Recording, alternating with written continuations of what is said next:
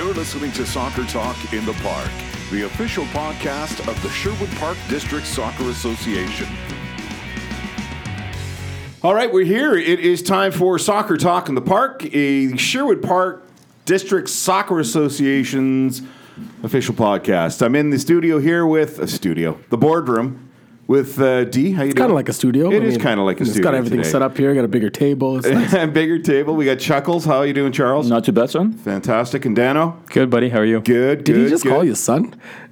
Could be. We're a close, tight-knit group. We're a close, tight-knit group for sure. Later on, we're going to have a special little deal. We'll talk about that, though, after the next break. And you know, the special guest is actually sitting in the room with us. But, you know, I'm not going to name him. Not until the actual...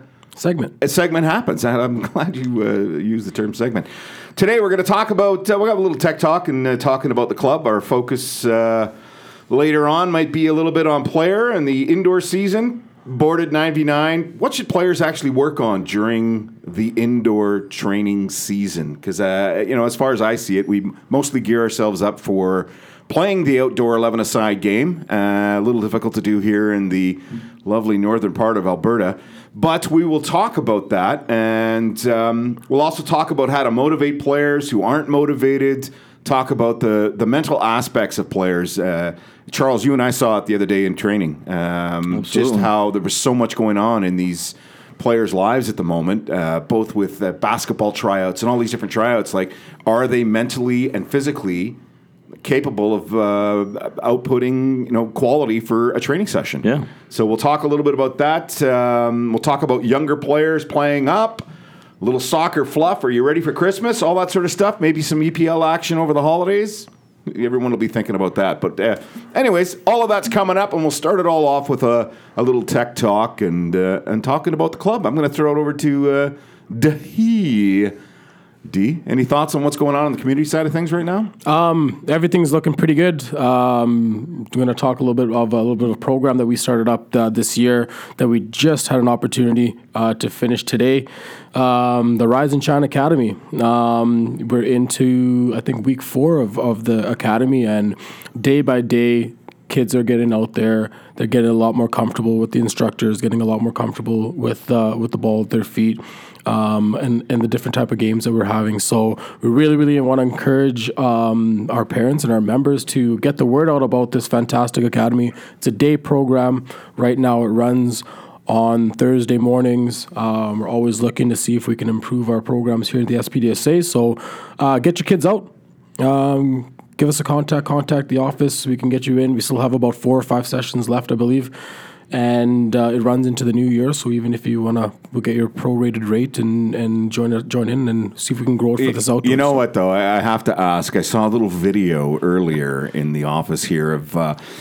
I don't know what type of a drill the rolling was, but there was some heavy-duty rolling going on, and I'm not talking making cookies. You were on the ground there rolling around. It was our ode to Italy today. I'm just kidding. I'm just joking. The physical literacy side of things is very, very important, right? So learning how to jump, learning how to fall down, and when we're talking about 2, 3, and 4-year-old kids, they have to be able to learn how to do these things, so they get a little bit of coordination, standing up, sitting down, rolling on the ground, getting up, falling down. So part of our warm-up was, you know, doing a little bit of that and just even a little bit of cleanup. So when they're bending down to pick up a penny and running and turning, changing direction, all these things unconsciously that they're doing that you need as a footballer. So for sure. And I was witness to that this morning, and I've been out to a couple of sessions, and I mean, honestly, D, you're absolutely fantastic with those kids. I'm just a little kid, Charles, so well, I think you have to be. I think we all are to some degree, otherwise you wouldn't be involved in a sport like this, that's for sure.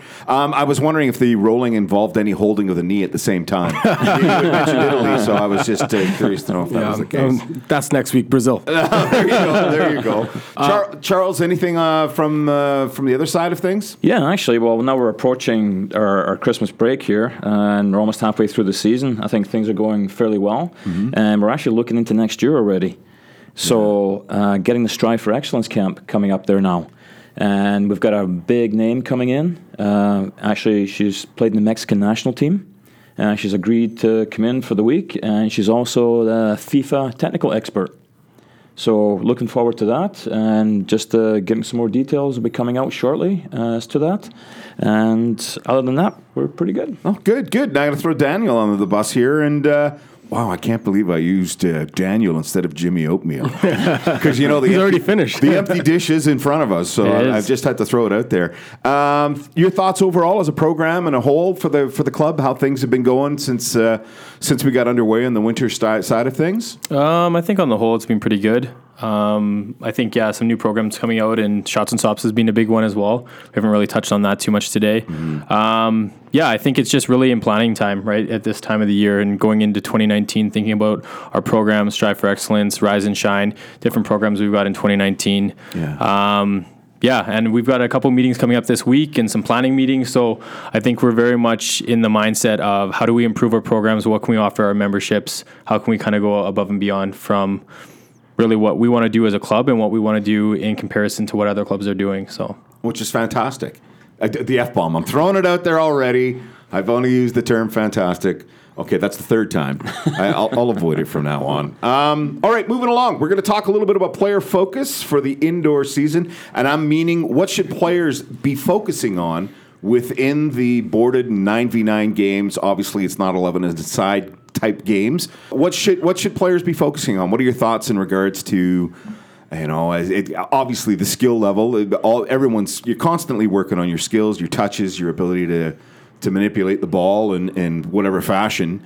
What do you think the kids and players should be striving for a little bit more during the indoor season? I think, like in the indoor season too, if we're playing the boarded game, I think it works and develops your decision-making ability, your awareness. You have to think a little bit faster because the game is a little bit faster because things are a little bit more tighter situations you have to deal with. Yeah. So I think that works in the development as well. Okay. So once we get to the outdoors, well, hopefully if we've done our jobs right as coaches, TLs, we've coached the kids on how to deal with situations like that. So getting put under pressure really fast. Okay, what's the decision? What do we do? How's our awareness? Like before we even receive the ball, where are we looking to play? So as soon as we get it, the ball's gone. So speed of play is a big factor there as well. So we're increasing that. So when we get to the outdoor game, our decisions are faster, our speed of play is faster, our ball work's a lot better, and also in indoor, your first touch is so important because you get shut down so fast. Yeah, and that whole bouncy ball thing just kills me too. So, I mean, you're definitely having to work on your touch and your ability to bring a ball down. Yeah, technique on demand for sure. I think that it's in the non-boarded game. The boarded game, it's a small area on the field, and you're going to be closed down quicker by defenders. You're going to have to be very, very aware. If you're playing a boarded soccer game, you have to be very, very aware about the people around you. So if you're staring at a wall, you have to understand that there's people going to be bearing down your back. In the non-boarded game, I think you have to be very, very self-aware of the field in front of you. Again, spatially, it's not as huge. Yeah, it's small. It's a small area. You have to be faster. And again, Charles was talking about speed of play. It's very, very good. But if your technique is not on the ball by either receiving a ball, passing it, or even dribbling into open space, if you're not there, your time on the ball is much shorter in the indoor side. So any of those things I think are fantastic to work on. Dano, any thoughts on coach's emphasis within what they should be doing within training? I think really it's just you got to lend what the outdoor game can bring into the indoor game, right? So 9v9 obviously replicates the 11v11 game quite a bit. So depending where you train, right? Some of our groups are out at TTC. It gives you a little bit of a feel of an outdoor game, but the space is still confined to what the indoor space would be. I agree with Charles 100%. And the technique on demand, decision making, I think that's a huge one for kids. You can still have them work on opening up. You know, if there's pressure, can I play back to the goalkeeper? Can I adjust my body? All cues that you would use in training into outdoor, you just can't expand, right? You just can't, you can't have really flank play, crossing and finishing, things of that nature. But there's so many things that our kids need to be working on their technique, how their body shape is receiving a ball. What are they doing when there's pressure? How can they get out of pressure? I mean, so I find indoor there's an immense amount of things that you can work on with our kids. I see it every day at my school as well. I mean, so any thoughts in general for all three of you in regards to what I'm finding more being involved with the shots and stops a lot? I find that players don't really understand cues within the game. Whether a ball is going to be hit long, whether the ball is going to be a shorter pass, reading the body language of your opponent so you understand the next move that's possibly coming. For me, it's more from the goalkeeper's perspective that I look at this based on whether someone's actually going to strike the ball or not, and the type of strike they might be hitting based on body language and the cues that they give off prior to striking a ball. I think for me, it's you go back to when kids are 6, 7, and 8, and I'm not saying we're missing it, but I think maybe as a club there could be a bigger onus on us in regard to developing kids, because we often are looking at kids that are 11, 12, 13, 14, 15, and we're trying to crack a code to be like, they can't do this. How am I going to figure this out? And we try and work back, when really we need to get the foundation in place first where they can understand what they're doing. I'm working with kids. Problem solve. Yeah, I'm working with kids in my program now that, we worked on really a rondo and progressed it into opening up and, what foot am I playing it to your back foot? Is there pressure there? Okay, what foot am I playing to now? And you should see how flustered they're getting. They're like, well, I'm just passing it to them, right? Like, don't I need to do that? And I know they're not saying that, but you see it in their movement. They're just playing the ball to them. Yeah. And then it's like, well, wait, think about the game for a second. Why would you want to play it here? And then when you stop and talk to them about it, they understand. They're like, well, I shouldn't, because there's a defender there, right? So what foot? Maybe their left foot, right? Yeah. And when you go through this, they can process it, but when they're actually executing it, it kind of goes away from them, right? So I think it's just really pulling it back and getting that implemented. A lot of it's guided discovery as well, right? Mm-hmm. Put them in a situation, let them work through it a little bit, and then maybe question them about, okay, why did you do this? Okay, what can be done better now?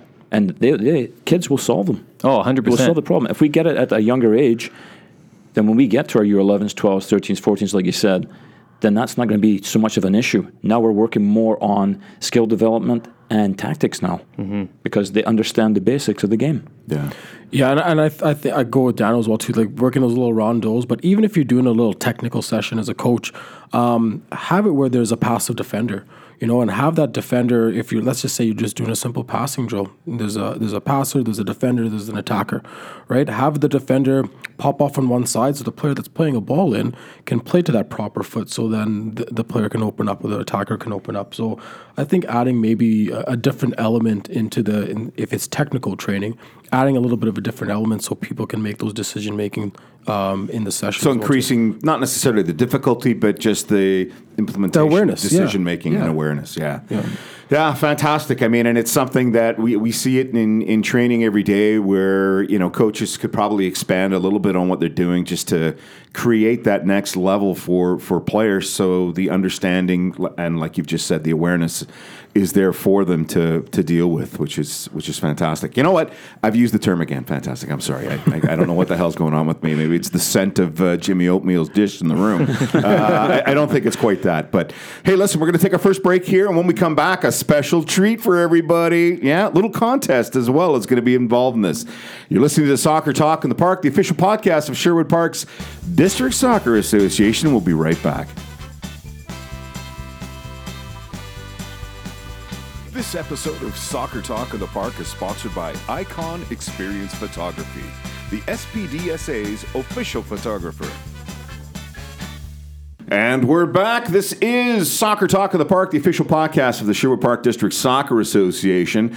Special little treat for you. Yep, a little contest coming up. People are going to win something. And what is this segment called? It's called Chillin' with Shillin'. Yes, our own Andreas Shillin'. Gonna put some background music to that. A little background music. We could do something a little fancy.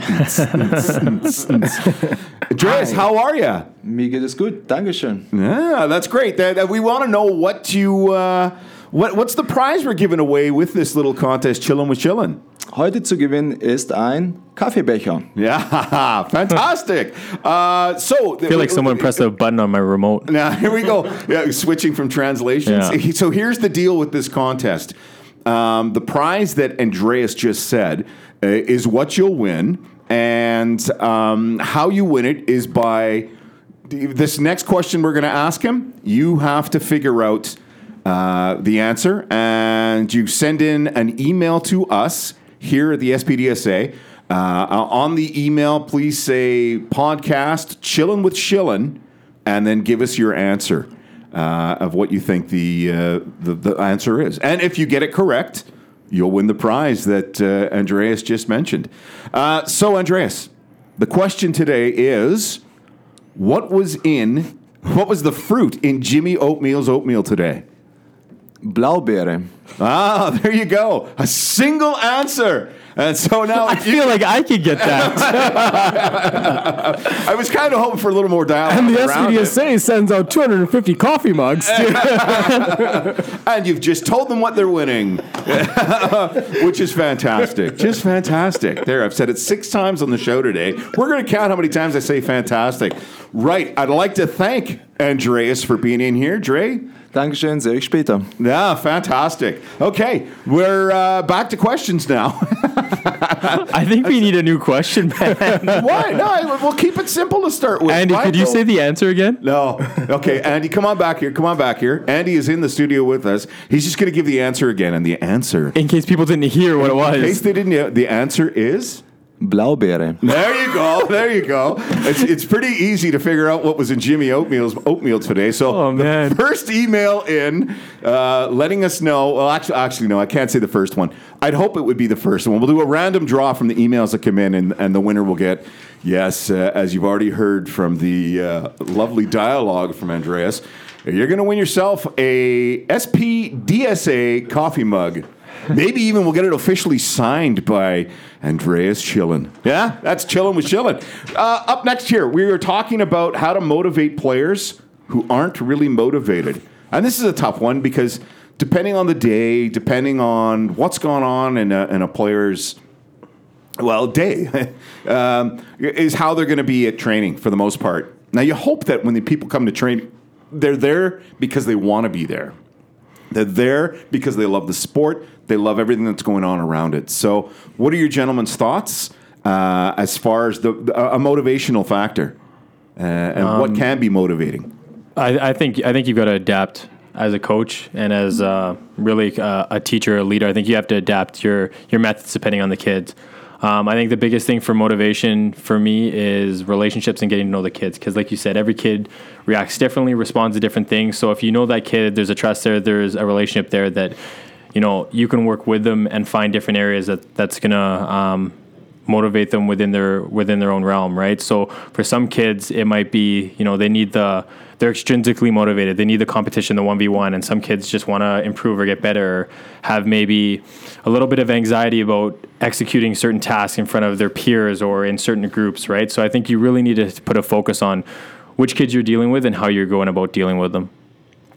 Oh, totally agree. I think you hit it nail right in the head there, like relationships between the players, and that's with all ages, and with the parents as well. I mean, sometimes you get these parents who maybe see their kid playing, and they may not have a great game, and in that car ride home is, boom, you did this wrong, you did that wrong, you did this wrong. Whereas it should be more, hey, fantastic game, good job, you went in there, made a great pass here. Maybe the results weren't the greatest, but you don't really focus on that. And I think too, like a lot of it comes from making your sessions fun and inviting for the kids. Yeah. So when they come, they know, all right, at the end of this session, we're going to be playing a game. And kids love competition. Yeah. They really do. And I think the competition drives that motivation a little bit as well. Yeah. And I think the coach, with the relationships, creating a fun, safe environment, wants to bring the kids out. Well, I mean, you just used the term there at the end, fun and safe. I mean, fun for me is the optimum. And I know we're talking about motivation. Does it always have to end with a scrimmage type thing? Can it be another type of game? Oh, yeah. Type scenario? Like you got that shots and stops. I mean, kids can go up and have a little competition, like maybe a penalty shootout type of thing, or they play a World Cup. Yeah. Where they have getting little teams and they compete against each other, and you do that 3 or 4 times before the practice ends. Yeah, for sure. Yeah. For sure. I just find that, I mean, you get every so often you'll get the odd player who, for whatever reason, is having not the best of days, and or they're finding whatever you're doing, I guess, as a coach, a little above their pay grade, so to speak, as far as their knowledge base goes. And just figuring ways to motivate that one player and still be able to continue what you've been trying to do with everyone else. Thoughts? I mean, everything comes down to how you want to look at your training session, right? You can set out a training plan and you can say this is what we're going to do on the day. and you get to your training session, you're like, oh, I don't even think my kids are ready for this. So I don't think my kids are focused enough for this. So again, Danos is being adaptable.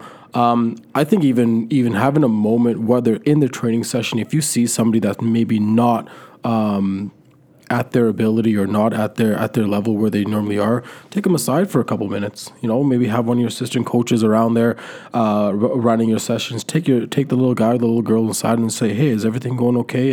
And getting in, and maybe you'll find out that they had a basketball tryout at lunchtime, and then they just finished up a game and they didn't have anything to eat, or they didn't have any water or whatever like that. And I mean, we're in the era of the multi-sport athlete, right? We have to be aware of the kids that might be doing a lot of things.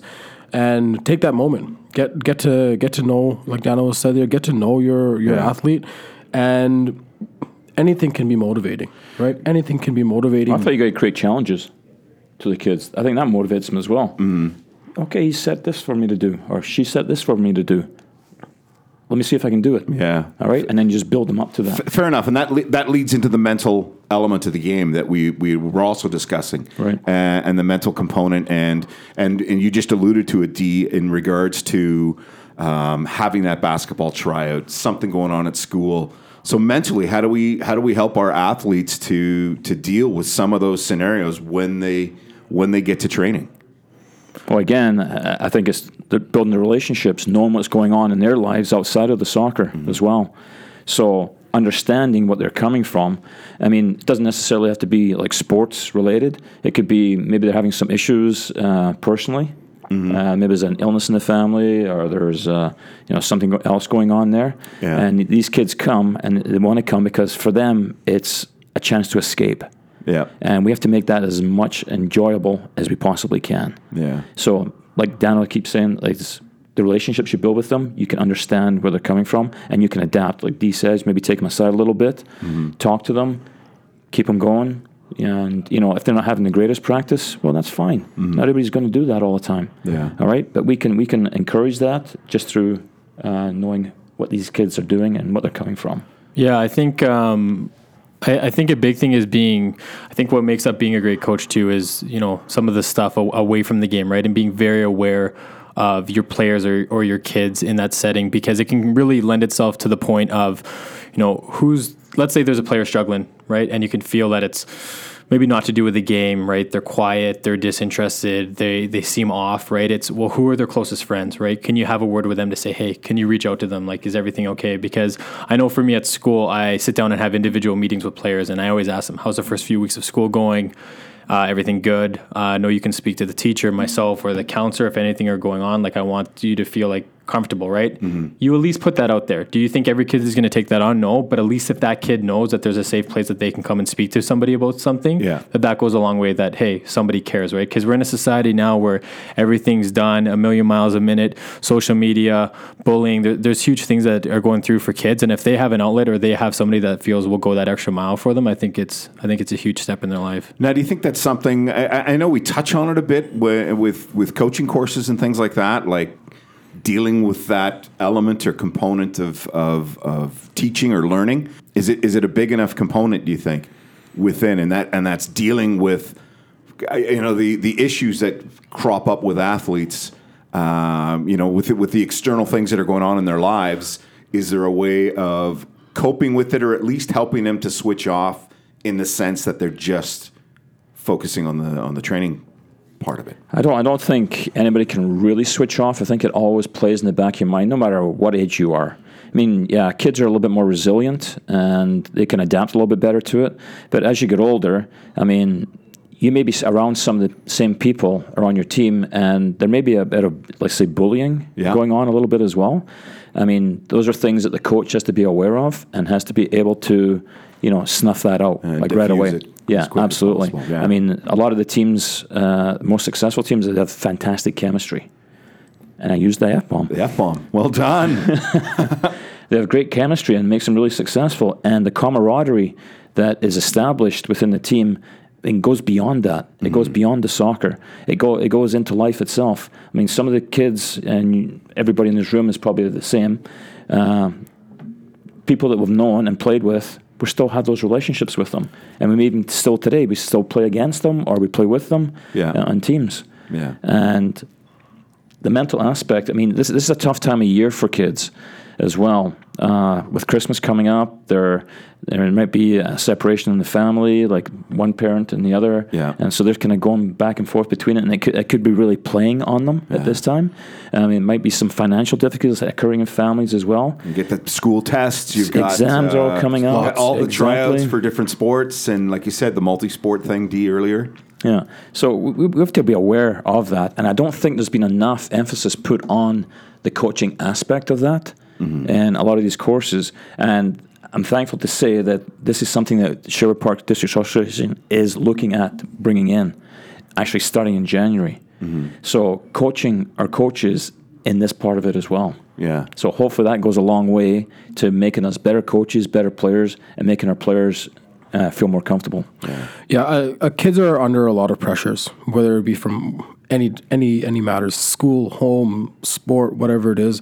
And we're going into a time right now where we have to have, and I think our coaches have to have a little bit more of a long-term goal of development more than a short-term goal of development. If you're that coach that is hard all the time, you're going to break a player down. You're going to break a player down. You have to think about the long-term success of that player, the long-term success of yourself as a coach as well, too, because we don't want to deter anybody. And again, everybody's saying you never know what's going on in somebody's day, right? So there has to be some flexibility. There has to be a long-term goal.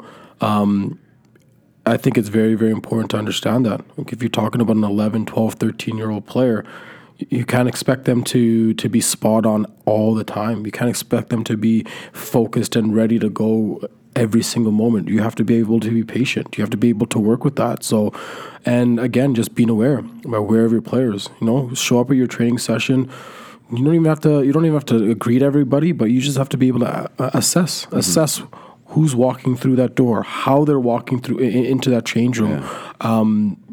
Do they have a little bit more energy? Do they have you have to be able to assess those things right before you even get into your session, before you get into your warm up, right? That's when you change your approach. I know for sure when I walk into a gym and I say hello to the team that I'm working with, you'll see who's ready, right? Because sometimes it's a challenge to get people even out there or to get kids out there. And if you see that and you know that it looks like it's a bit of a dull room, then you got to change you got to adapt to it, and maybe you start off with something that's lighthearted and fun. Because if you might be that coach that is strict and you're always on them and hardcore all the time. Some of those kids are going to be dreading to come to a soccer practice. So and they'll fade from it. If you can be flexible, it's going to be magic towards the end, because you don't want the kid coming to a training session and be like, oh, what kind of mood is my coach going to be in like today? You want them to come in like, oh, you know what? He's strict, he's firm, but he's fair. Yeah. Or she's strict, she's firm, but she's fair. Yeah. Yeah, I mean, it's at the end of the day, the coaching component. I mean, we're sure you're trying to teach the athlete how to play the sport, but there's life lessons within everything that we do as coaches, and I think there's times where you need to remind yourself of the fact that, you know what, I'm molding this young person into not only an athlete, but to hopefully become, something, or at least be aware of some things as far as life goes. Mm-hmm. Yeah, I think obviously parents play a big role in what's the saying, right? It takes a community to shape a child or build a child, right? I don't know what's the line, but takes a village to raise a child. There it is. I know it's close, right? So sounded good. Teachers, coaches, play a huge part in that. So you have a responsibility to, essentially be there for these kids. I don't even want to call them players or athletes at this time. When you're working with 12 or 13-year-olds or 9 or 10, 11-year-olds, I mean, you got a responsibility just to be there as a person, and a lot of players look up to coaches as well, right? They're a new face to talk to and whatnot. So I just think if you're available and you're there, I think it's good. So shifting gears slightly from that. I mean, it's a topic obviously that we just finished that really needs to be thought about, but. Now, let's talk a little bit about should young players play. You know what? We'll talk about it when we come back. We're going to take a quick break here. We'll come back for probably the last segment in this lovely thing. This is Sherwood Park District Soccer Association's Soccer Talk in the Park, as I stumble a bit. We'll be right back.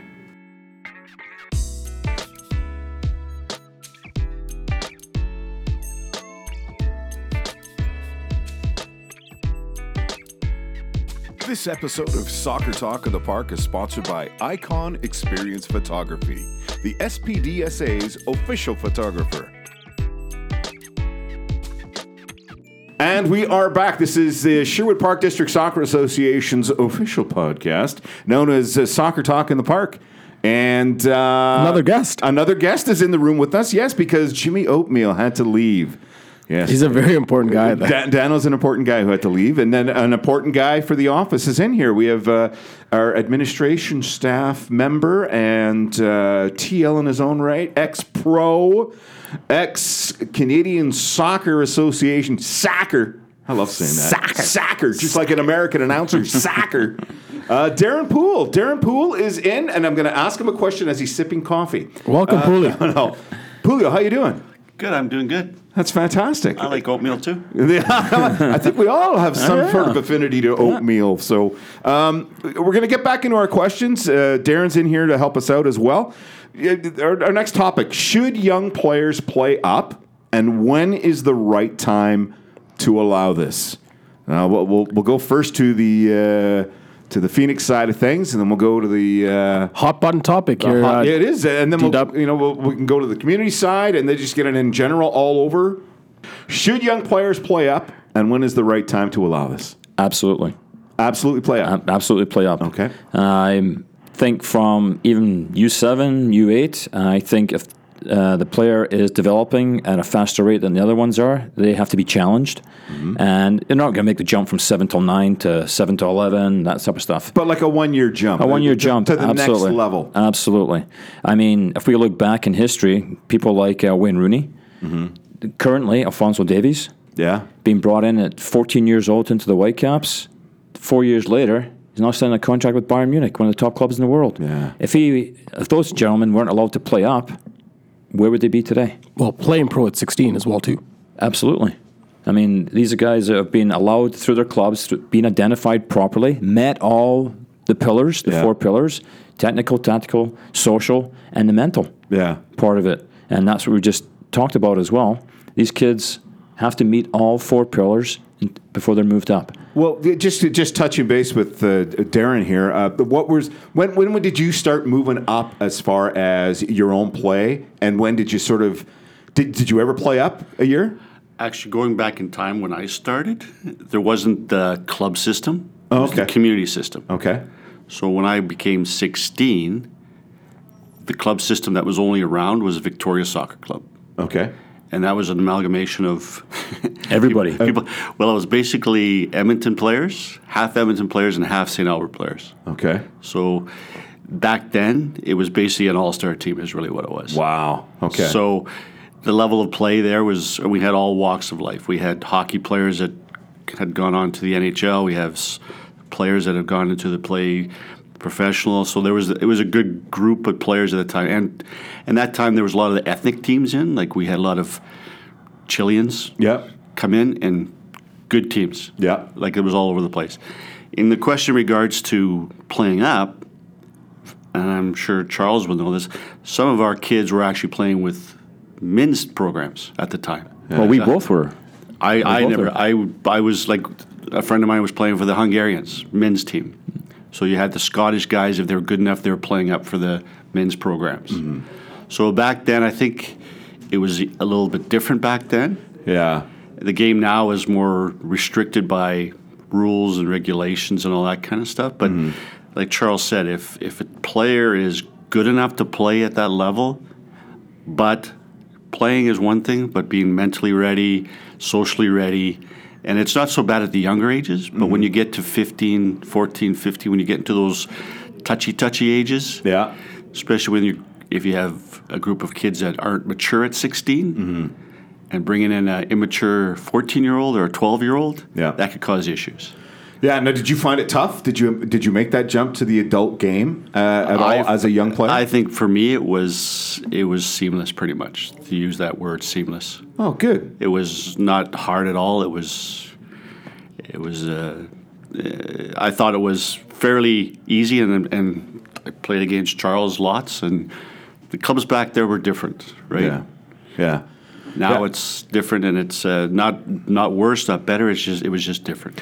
Now, do you think it would benefit kids at the community level to especially the ones that show an aptitude for it? I mean, I've been to enough of the games in the last little bit watching different age groups, and within the age groups at the community level, you always see 1, 2, 3 players per team that are definitely, I don't want to say a step above, but they've obviously developed their game to another level and might benefit to A, either playing up, or B, shifting into the Phoenix program.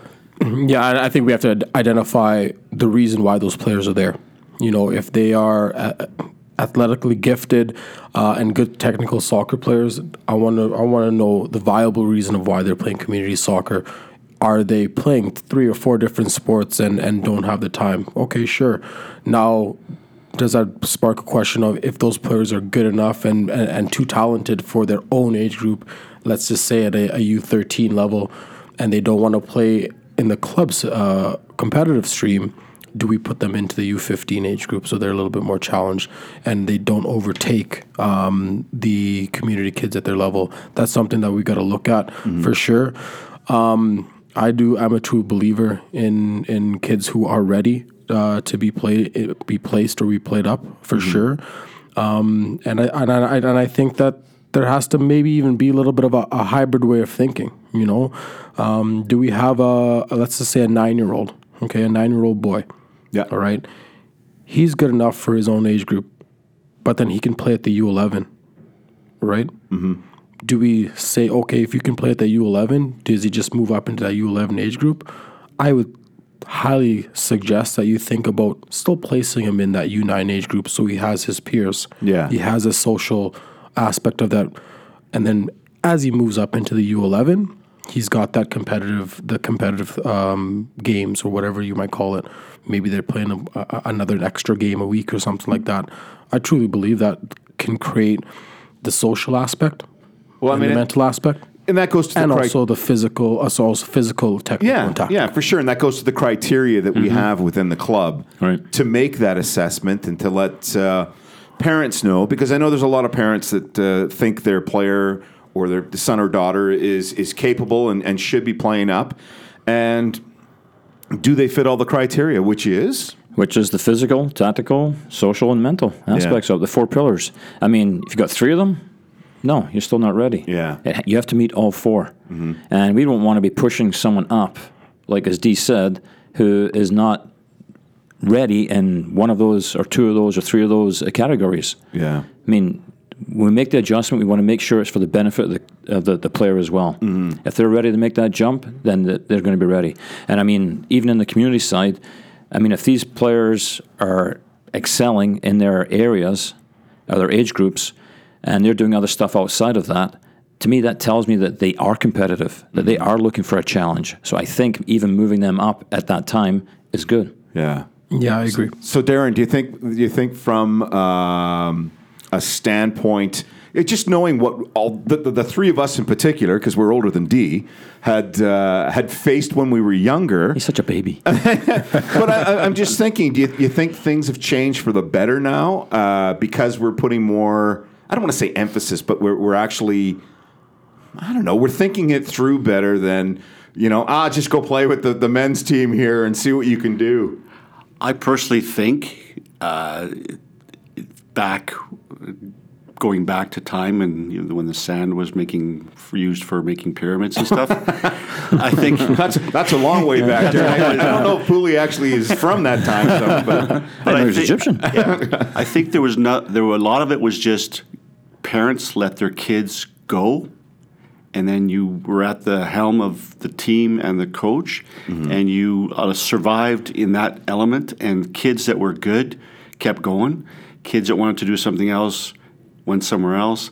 And the element of having to do something wasn't as pushed as much. Hockey was a different breed, but soccer, when I was growing up, wasn't and it was probably the 3rd or 4th sport on the totem pole. Wow. Well, it's like you said, too, there was no club system really at that time. It was, you played your community league, and if there was an adult team, that's where you went. That was the next step. Whether you were 16, 17, 18, and if you wanted to play, that was what you had to do. So there may have only been one team. Yeah. Wow. So where did you get competition then? Where did you play? If you only had, now we're getting into not necessarily talking about the young players, but just back in the day, like what like teams Darren did you said, play? like the ethnic groups sort of got together. Yeah. So it was like your Ital Canadians, it was your Chile, there was your Scottish, there was your Victoria. Okay. And it may have only been a 4-team league, 5-team league sometimes. But the community teams were stronger because that was the way to go. If you were soccer and you were a young, like right now, like the younger communities, soccer was where you went. You play with your buddies in that area. Yeah. So you had 16 guys. You played at 8, 9, 10, 11, 12. The system back then was built for community. Yeah. And hockey was club. Yeah. Soccer was community, and there were strong teams. We played teams where you think now they don't even have soccer programs. Yeah. Yeah, that's amazing to think that it's I want to say progressed or just changed that much that you have such a transition now in the sport where there are clubs now, and in the community those community groups are now part of the clubs as well. And for sure the landscape has changed, and we look at it even here just in Sherwood Park, right? Like the Phoenix evolved from the Sherwood Park Rangers, and the community is one massive portion of our soccer program here. And the Phoenix program is a massive portion of the club and competitive stream. And sometimes I think there's a little bit of a divide. People might not have the education of what the competitive stream looks like or what's being involved.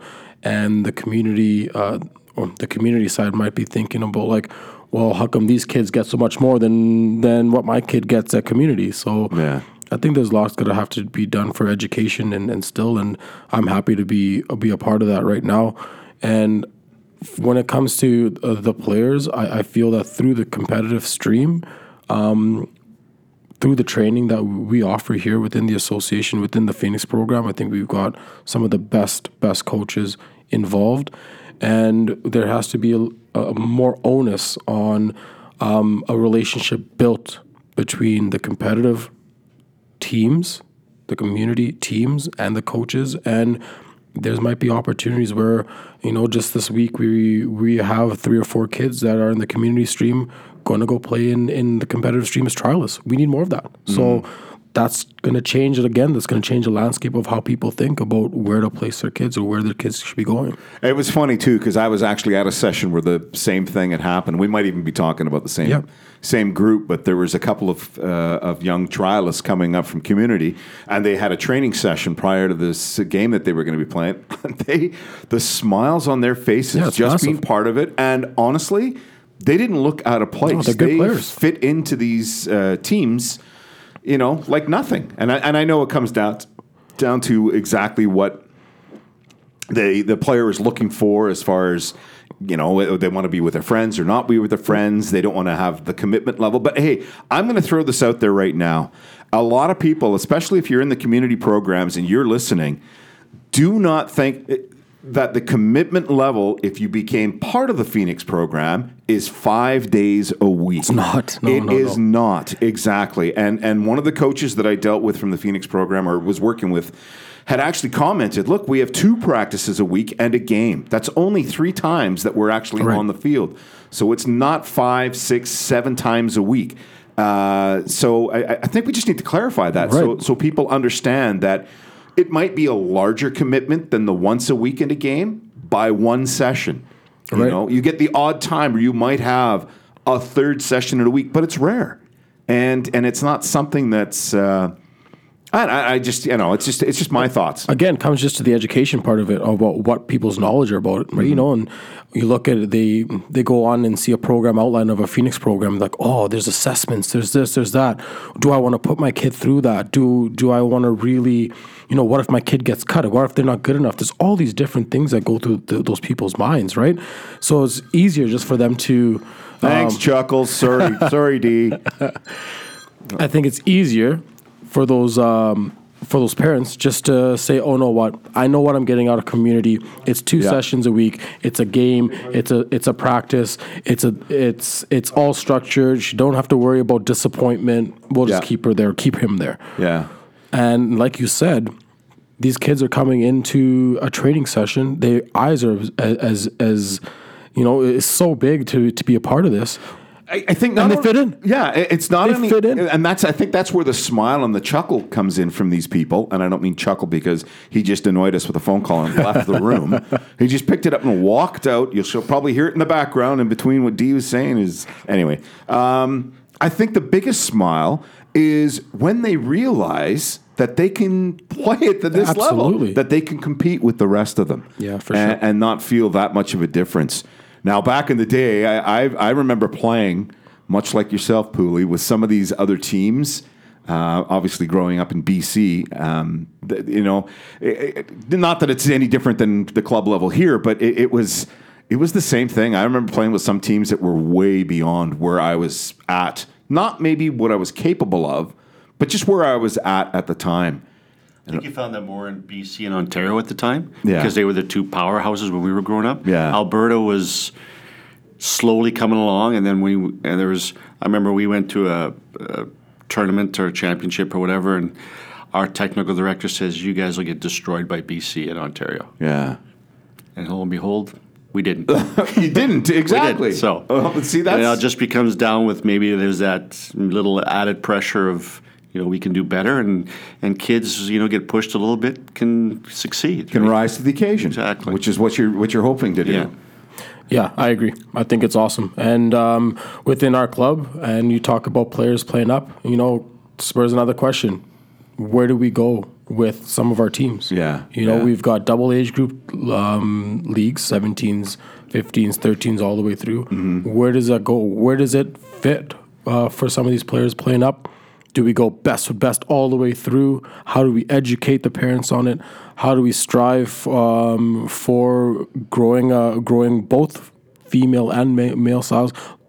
Lots of questions, Yeah, right? for sure. How do we keep on attracting players to stay within the club?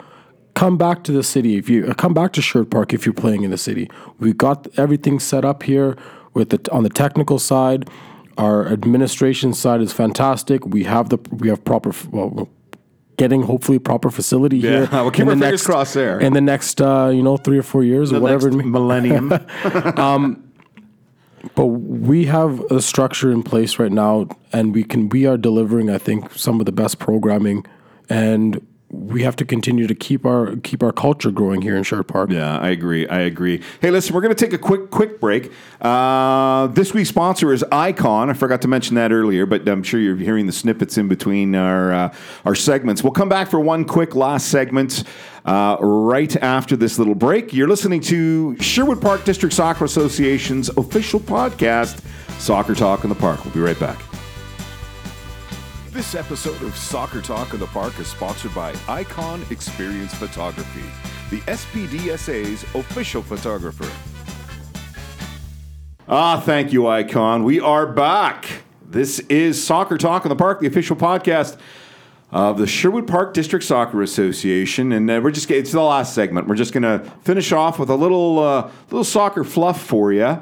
And some talk about the EPL over the holidays, because holiday season is upon us, and you might get some time off. There's nothing better than the way, and I say EPL, you might be watching the La Liga, Serie A, all the other stuff, and I think for the most part, most of the leagues try and cram stuff in before that break. There's a little bit of a Christmas break. In England, it's one day. They get one day off, or they get Christmas Eve off as well. I feel like the Bundesliga is like the only league that actually has a Christmas break. Where they take almost like a winter break. I'm not sure if that's changed or not yet, but yeah. Premiership, they're rolling. They do. So rolling right through the Christmas. I mean, like we saw yesterday, there was midweek games, Yep. and now there'll be more weekend and midweek games, trying to cram the amount of games that they need in before the season's over. And I guess one of the biggest days for me to watch is the Boxing Day. That's when they come back after the Christmas break. They have a whole whack of Boxing Day games. The games over the Christmas period is probably, I know for sure for me, some of my favorite moments of watching football. because you get so many matches and normally it's in a period where you don't really have to worry about work. You're not concentrating on anything because we're shut down, and teams are either. So most teams, I know for sure for me, we take the Christmas time off. Let's hope. Let's hope. Let's hope. You need to rejuvenate somewhere. Yeah, so I don't know. This year is going to be a little bit of a different challenge for me. I'm going to be in Montreal over the Christmas break. Nice. So I'm going to be in the east, a little bit of the East Coast. So I'll be able to see the games a little bit. Don't have to wake up as early. No, you can watch it in the later afternoons. Yeah, so which would be might good. have to find a pub out in Montreal and see if they'll have the Liverpool game on somewhere and drag my girlfriend out and see. I don't know. Fantastic. Now, we were just talking during the break, Darren. Darren Poole sitting in for Dano, who had to bail on us, and apparently Chuckles as well, but he's just bailed. He's gone. No, we're busy people out here. You know what I mean? We are busy people, and it's tough because we're working out of or we do the podcast out of our new digs here upstairs at the lovely Casca offices of the Sherwood Park District Soccer Association. But Mr. Pooley, you were saying so busy over Christmas holidays with busy family and with stuff. Family and kids and stuff. And if we're going to talk about EPL, it was a good choice in the substitute because as a kid, one of my first game to ever watch was a Spurs game. Nice. And I had no idea what it was, so I watched it, and it was an FA final, I believe it was. So that would be my team to follow. Oh, Tottenham. wow. Tottenham Spurs. Man, wait till we tell Dano. Dano will be all over Dano's- that. So I'm not having a love for the Liverpools because it's just like Okay. the Montreal Canadiens in hockey. So I Hey, kind of hey, go with. whoa. Back the bus up. I have to I'm say a that. Habs fan. I'm sorry about that. Grew up that's... with too many Habs fans and too many Leaf fans, and you know what? I'm not a big Leaf fan either, but and I mean, we'd be remiss in not mentioning the fact that over the holiday season, because I'm a huge fan of watching the junior hockey championships. The World Championships are going to start. They usually start Boxing Day, and what was the big news that we just heard today? Big announcement. World Juniors, Canada's going to come to Edmonton and Red Deer. So 2021, next year. I'm very excited. It is a big thing in my family to be watching that World Juniors. I actually went to the last World Juniors they had in Edmonton and Calgary that they watched Jerome McGinley play. Ryan Smith, I believe, was on the team as well too back then. It was pretty awesome. I'm excited to be in the city now and knowing. I remember, was I in Vancouver the last time they had it? I think it was, but I don't know. At the holiday time, at least in Vancouver, it's distances and the amount it takes to get around the city and to try and get tickets because they're sold out. I'm sure they'll be sold out here as well. It'll go quickly. It'll be begging and borrowing from people to. It's so funny when you watch those games when they're hosted in the States or hosted in Canada. It's always sold out, and when the games are hosted somewhere in Europe, you always see stands, and the stands are full of Canadians. Yeah, it's unbelievable. Or you get some Kazakhstan versus somebody, and there's no one there, and there's no one there, which isn't necessarily. I mean, you'll find even those games. Yeah, they're full. filled here. I think they sell out the whole arenas before it actually happens, but definitely something to watch over the holidays. Are you guys ready for Christmas?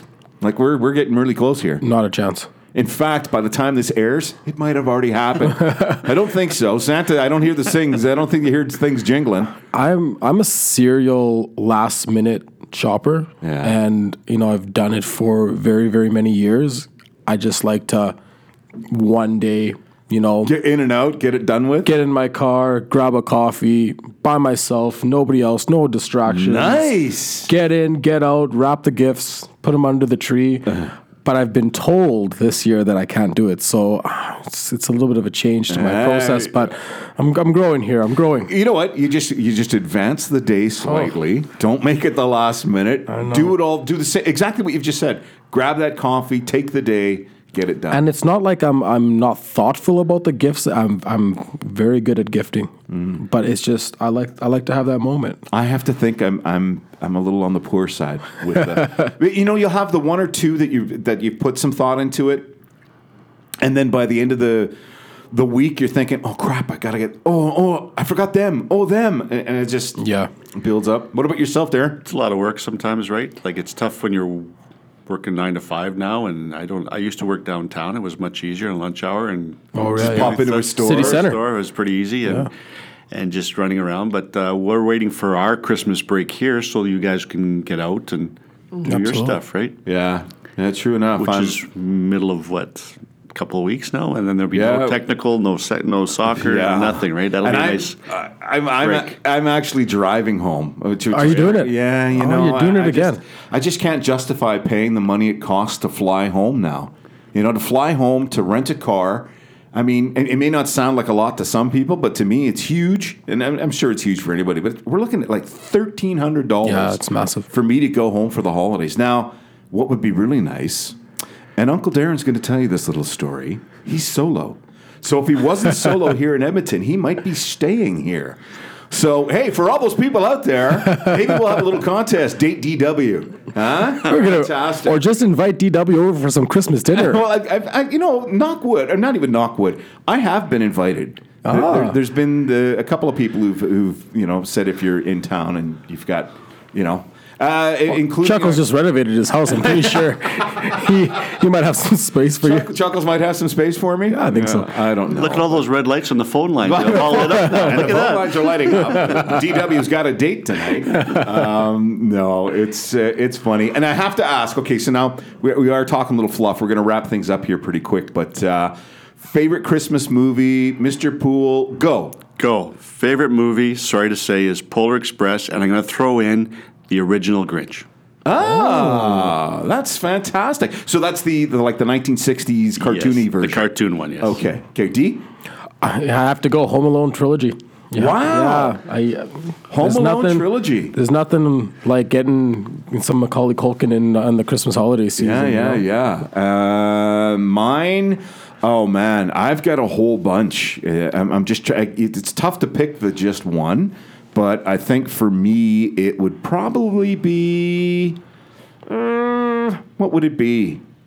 I don't know. I like a bunch. A bunch. Like I honestly have watched 2 already. Oh, yeah. And I've thrown them up on Facebook. One of them was Miracle on 34th Street. Yeah. The old version with Natalie Wood as a kid. Not the... What's his... Tim... I'm not sure what we're talking about. I think okay, he's a Santa Claus. That's the Santa Claus. That's the other one. Right. That one and then it's not the original because I looked this up. They've got about 5 different versions of A Christmas Carol.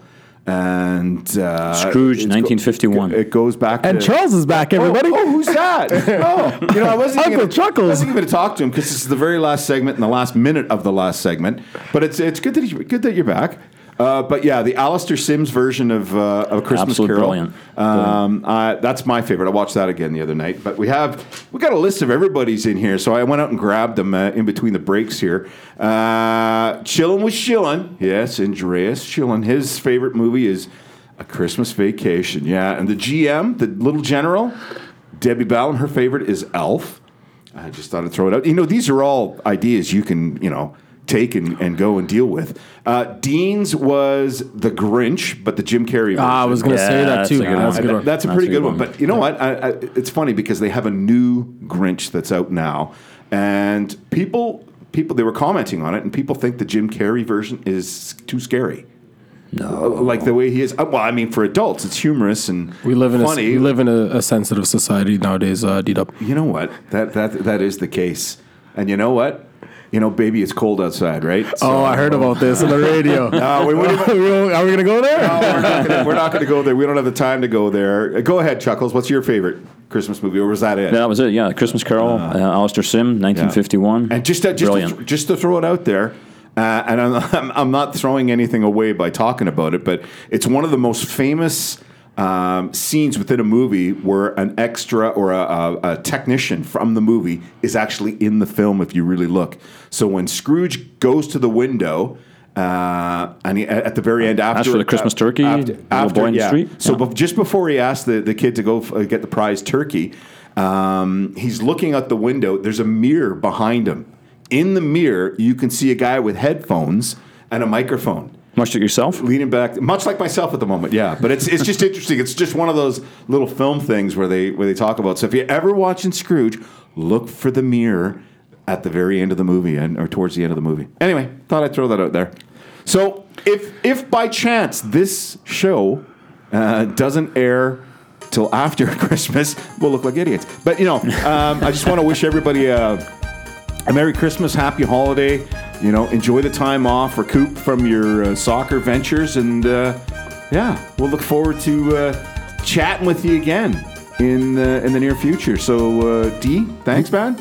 Awesome. Merry Christmas to everybody. Yeah. And a Happy New Year if we don't get back in time. Yeah, Pooley filling in for Everybody. Jimmy Oatmeal. Thanks for the invite, and all the best to everybody. Yeah, and Chuckles, of course. And Merry Christmas to everyone and to all the staff here. And we'll see you guys in the new year. Yeah, we'll see you all in the new year. This is DW signing off for yet another edition of Soccer Talk in the Park, the official podcast of the Sherwood Park District Soccer Association. Merry Christmas. You've been listening to Soccer Talk in the Park, the official podcast of the Sherwood Park District Soccer Association.